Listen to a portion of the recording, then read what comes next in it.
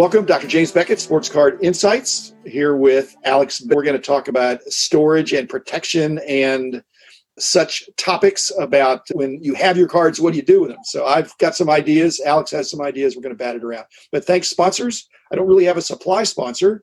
One of these days, maybe I will, because I think highly of the supply companies. But anyway, I've got BGS, Beckett Media, Beckett Authentication. I've got ComC.com, Burbank Sports Cards, Mike Stadium Sports Cards, Heritage Auctions, Huggins Scott Auctions, Topps, Panini, and Upper Deck. I don't know that the card companies are worried about storing their cards other than getting them in packs and getting them in the hands of people that want them.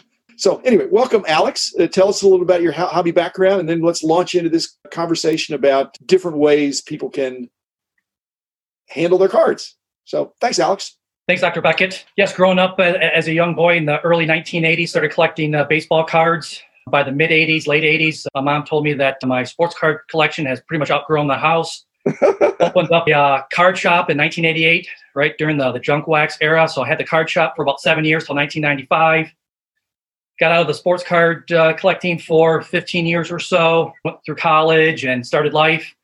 And over the past 5-6 years, have been getting back into collecting a little bit more and more. What was it like having a card shop? Were you in the peak of it? Actually, toward the end, it was probably not a good situation, but in the beginning, it probably looked very promising. Yeah, so opened it up in May of 1988. Had it for 7 years. Things were really good in the beginning. And then, as I recall, towards the mid-'90s, that's when sort of the gaming cards were coming out. Was it Magic the Gathering, I believe, and some other gaming cards. And I was going off to college and just lost interest for a while. And as we know, the industry really changed. You know, you had some questions for me that I thought were interesting. And the first one was about, like I said, what we're titling, we're going to talk about in this episode about kind of storage and protection of cards.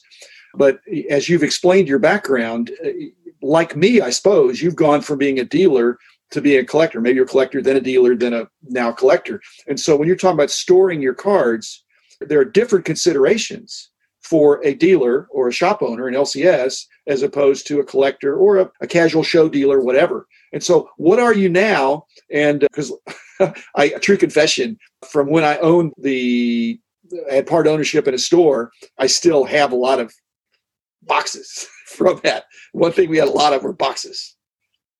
So what are you mimicking what you did in the store, or do you have some other approach as a collector? Just a pure collector right now. And most of my cards I have in the penny sleeves and then in top loads. What about now, there were penny sleeves back in the day, but they weren't as regarded as essential, I don't think. And there probably were top loaders somewhere in there. Yes. And I believe card savers were coming out in the mid-'90s, a little bit more thicker or flimsier plastic. Okay. So in your card store, you didn't really have to worry about that. You just had shoe boxes or monster boxes or that is correct. And then with the count boxes, things like that. And then single screw top loads. Yeah. The supply business has, I guess, exploded. And it's not, and like you said, there's non-sport stuff as well, but penny sleeves, they're selling them by the 10,000s, I think. And there's a run on top loaders and semi-rigid card saver type things. And have you been caught in that, or did you have enough supply from? Like I said, I have a lifetime supply from having an interest in a card shop and then some of the cards we had back in the day of the company. I'm with you as well. I got plenty of supplies, probably more than I'll ever need. You ever sell your supplies? Excuse me? You ever sell them or trade them? Or I do not. I just wonder what people do. There's just such a shortage.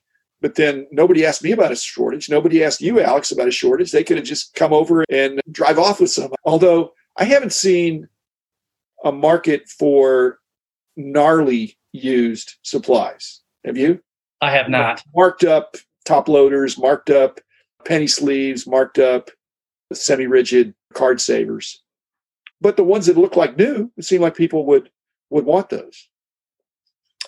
And one of my questions, if you're not having your cards professionally graded, what's a good way to store them for 20, 30 years for the average mid-grade card?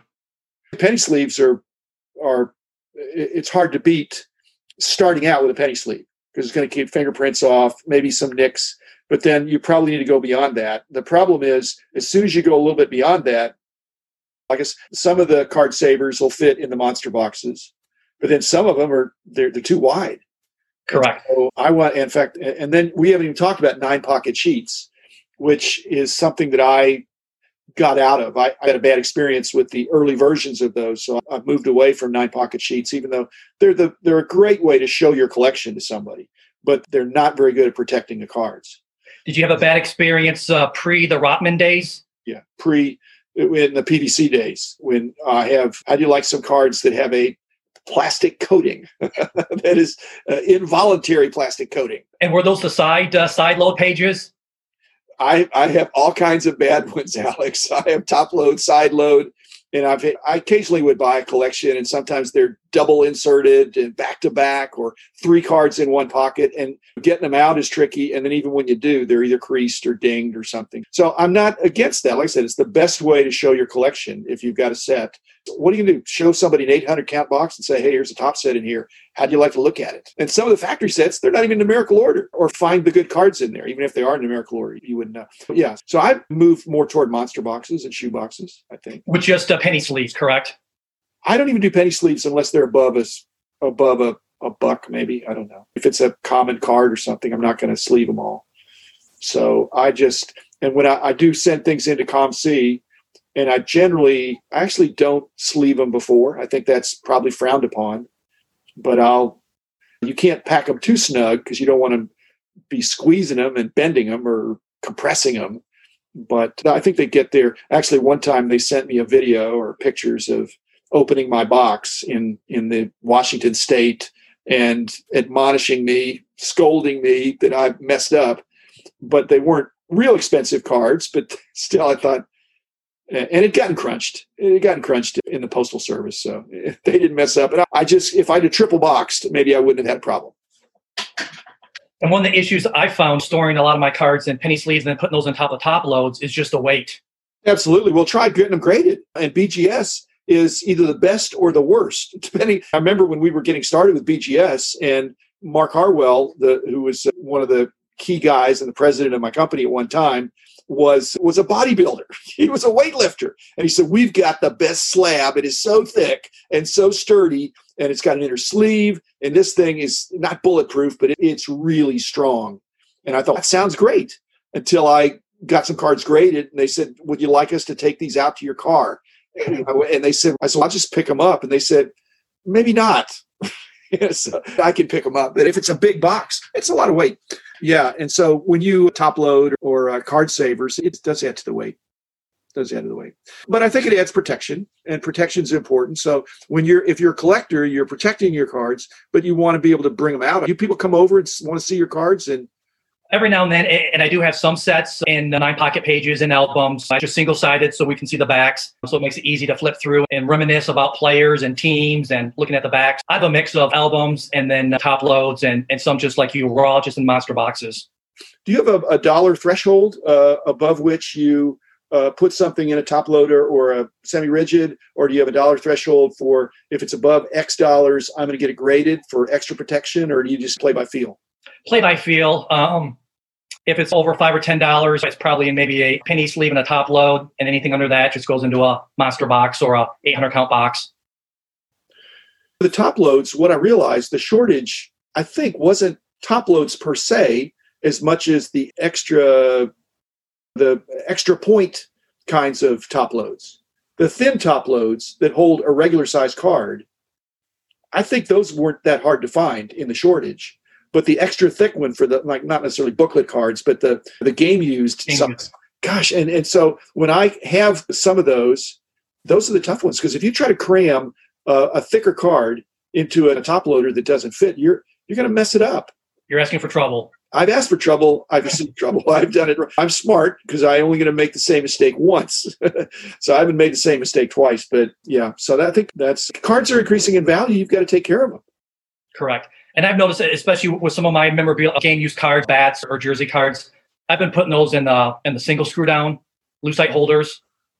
Okay, I'm not a big fan of screw downs, partly because when I've gotten some of them, two things have happened. Not that I haven't hurt myself, but it takes a while to get them unscrewed in some cases, unless they're those one screw things. But it takes a while, and I've had a couple of times in my lifetime that they weren't penny sleeved first, and there was some tearing. And that only has to happen once, and you just freak out. And I don't know that I put it I didn't bake it. I don't know how, but maybe some chemical composition of the coating of the card or something adhered. And that just freaks you out. Did it happen in the corners? That's happened more than once, because sometimes I'll acquire something that way. And then I'm thinking now, maybe just leave it in there and transact, unless I really want the card. And I've had a couple of good cards but they have these one-touch mag things that are not screwed, that have a little more of a cavity that you can put the card in, that it won't slide around too much, and it's not like a sandwich that's squeezed to death. Are those new? I haven't seen those. Well, some of them, they just have a little magnet at the top. There's always been some version of that from back in what they call it, a one-touch or something. But I don't like them, because I think you drop them on the floor, they pop open. So I don't hold on to those either. So basically, I'm either going to put it in the monster box, or in it if it's one of those, the top loaders or card savers, I'll put it in a shoebox. Most of the shoe boxes fit those. Yes. But if it's above a certain amount, I'm going to try to get it graded. And I can still report that even though I'm a big fan of BGS, so are apparently an awful lot of other people who are apparently ahead of me in line. So the turnaround is tough. But once it's in the slab there, it's going to be probably good forever. So that's good. And the rest of them are in. I told the story. I had a kid come over and he said, Troy Aikman's my favorite player. And I said, this is great. I've got a bunch of Troy Aikmans. You want to see him? He said, sure. He freaked out because I had too many. And they were in a monster box. Now, it wasn't a whole monster box full of Troy Aikman, but there were enough in there that he was emotionally drained. If it would have been, and I realized if it had been 9-pocket, even if they'd have been lesser cards, lesser important cards, not as expensive, he probably would have gotten a kick out of leafing through a bunch of common Troy Aikmans and called that a day. But he was whipped. He was whipped at the end of. He was going through them, and they were a few tougher cards and things like that. He hadn't seen them, and unless you're really into the hobby, you don't necessarily know that one card is way better than another. When I do my Wall of Fame, there can be a $5 card right next to a $50 card, right next to a $500 card. And you would know probably, but the non-collector would probably guess wrong about which one is the more expensive one. And a serious collector might even be thrown off because some of the cards are obscure. And rarity does not equal value, but in some cases it does. In regards to your Troy Aikman collection, I can see how that can be overwhelming. Did you have any duplicates in there, or were they all single cards?